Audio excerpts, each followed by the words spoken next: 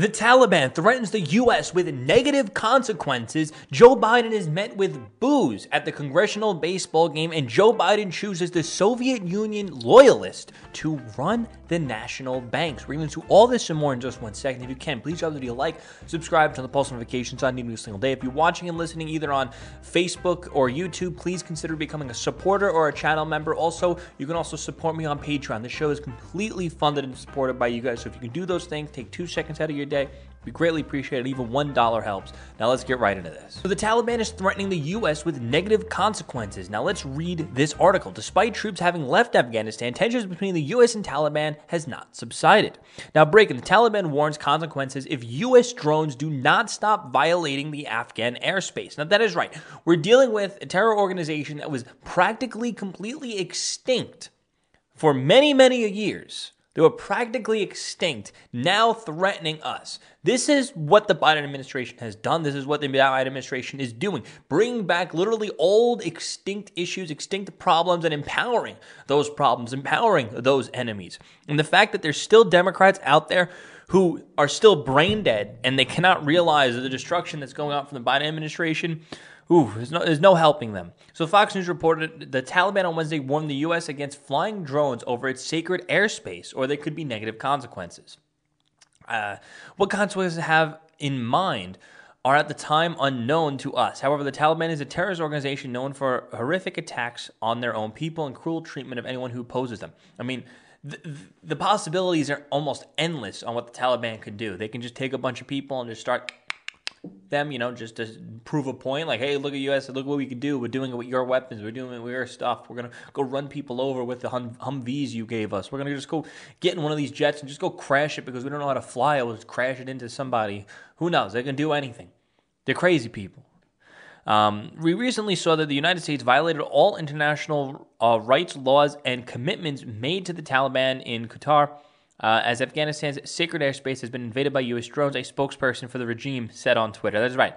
They have a spokesperson. The Taliban has a Twitter spokesperson.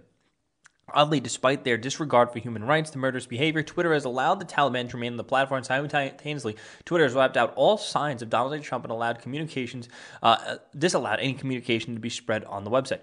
Now, this is the thing. I feel like they're allowing the Taliban to stay on there. It's probably like the CIA, FBI is like, hey, we need to know what they're doing. Can you just give them a platform to just post out so they can probably tip us off? Maybe we can use it to track them. Use the self signals or whatever to track them. That's probably why. And I completely understand for that reason. But the problem occurs with, hey, if you're going to allow them, you're going to have to bring Trump back. You know what I mean? Now you're going to deal with some massive PR stuff. You can no longer say, well, they're following the rules. No, they're actually beheading people. What did Trump do? Trump did really nothing at the end of the day. Let's continue reading. The spokesperson went on, we call on all countries, especially the United States, to treat Afghanistan in the light of international laws and commitments in order to prevent any negative consequences. It's unclear what commitments the Taliban is referring to made in Doha, but that they mean promises made, peace talks under the Trump administration, no deals, and now null and void. Trump's agreement with the Taliban in Doha were purely conditional. The Taliban did not hold up their end of the bargain, before the U.S. had no obligation to hold theirs. It's been tweeted out, Taliban threatening the U.S. in order to prevent any negative consequences. Perhaps someone can ask General Milley, Secretary Austin, General Kenzie about this tomorrow. Let's see. Typically, threats to America did not go unanswered. However, the Biden administration, the once strong nation, has betrayed itself, is now weak and foolish. So way to go, Biden. Way to go, Democrats. You are the resistance. You're empowering our enemies. Good job.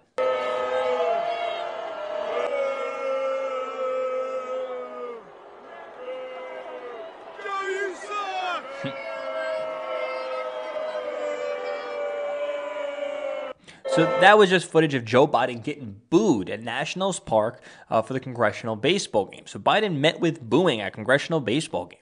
Joe Biden has made... first off, I want you to comment below.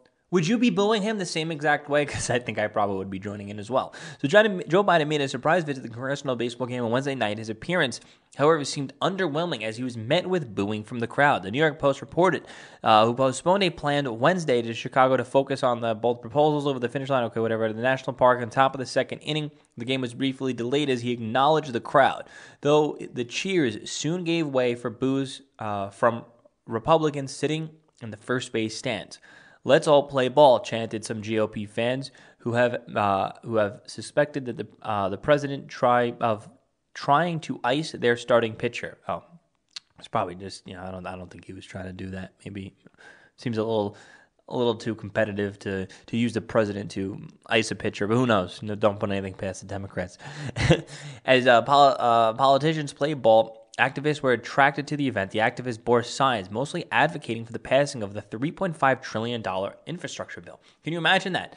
Democrat socialists who want to be fighting the system want a $3.5 trillion infrastructure bill. And guess what? Most of that money is just going to the top. It's just pretty much going to the elites. There's one thing I wanted to look up real quickly. What was his name?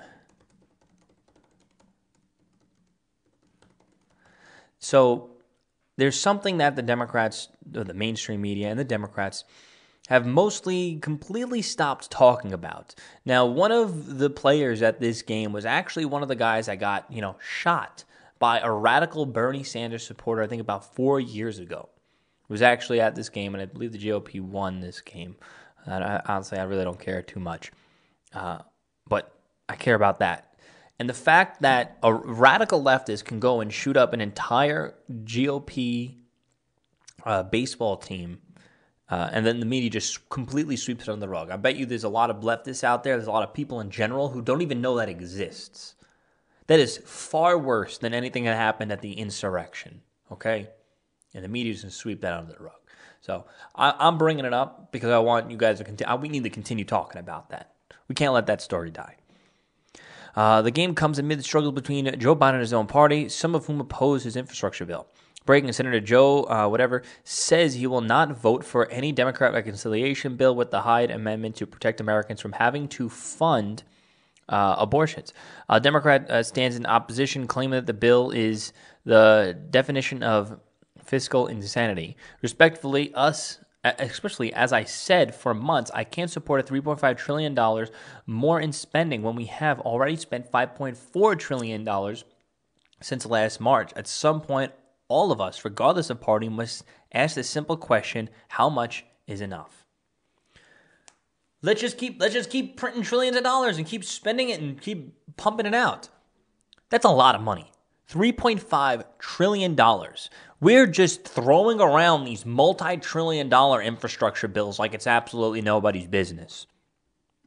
And the Democrats seem to have... The problem is with the Democrats, the Democrat politicians know what they're doing. They're seeing, okay, when we're going to have all this trillions of dollars in infrastructure, the money's going to go to the top. It's going to go to the people who supported and funded our campaigns. Then you got the socialists out there. We need to spend this money. It's our money and get the money back to us. And also the socialists out there, they think money is infinite. Well, it kind of is by the way that we're just printing it out. But money is finite. Money can be infinite, but the value of that money is not going to be infinite. You can keep printing $100 bills. It's going to decrease your spending power, decrease your worth because the price of everything's going to go up. They don't understand the concept of inflation. They don't understand the concept of money. They don't understand the concept of business. They don't understand the concept of many things at all. But yet these are the people that want us to spend trillions of dollars, and they think there's going to be no negative repercussions. They think that money is going to be coming from people like Jeff Bezos. It's not going to be coming from Jeff Bezos. It's going to be coming from us, and it's going to be going to Jeff Bezos.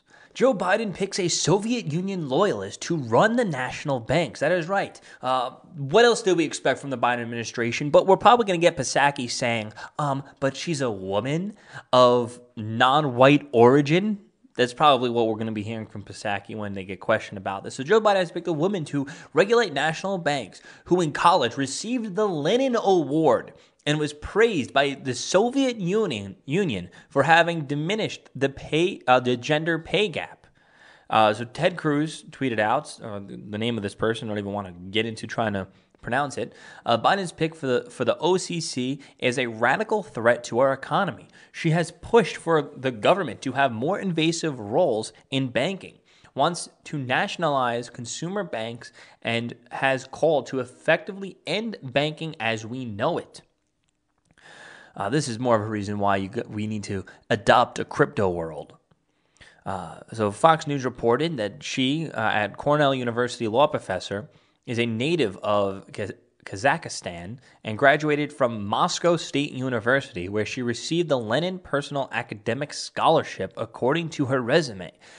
As recently as 2019, she praised the former Soviet Union for having no pay gap, something which she believes could be improved in the U.S. Don't put it past socialists for praising tyrannical regimes. Don't put it past them. She is no longer a stranger to criticism the United States and belittling the nation as a whole. Until I came to the U.S., this is what she tweeted, I couldn't imagine that things like gender pay gap still existed in today's world. Say that you were with the old USSR and there was no gender pay gap there. Market doesn't always know best. First off, I want to say the market does know better than the government. You can't just forcibly end a gender pay gap, considering the fact that people of different genders you don't even have to explain this gender pay gap myth to you. Just because people of different genders work different hours, have different qualifications, go for different jobs, are more or less likely to ask for a raise, or just maybe even better at their job in certain fields. There are certain fields where girls get paid more than men. There are certain fields where men get paid more than girls. There's also the whole thing where men are the providers and women are the caregivers, given our biological differences. Women bear and feed the children through their biology, and men, we're big, strong muscles, big, strong bones. We're out there where we're supposed to be wrestling the bull and bringing it home and eating it, and wrestling a woolly mammoth and bringing it home and eating it. It's almost like there's more to the story than just the markets are sexist, sorry. So only the gender pay gap does not exist in the United States, at least not in the terms intended to imply. Men do, on average, bring home higher salaries than women in America. However, this hollow statement does not account for the variables necessary to create an accurate picture. That's a way more intelligent way of explaining what I just said. So first of all, a man working the exact same job as a woman, working the exact same hours for the exact same employer, will make the exact same wage in America. So let's see.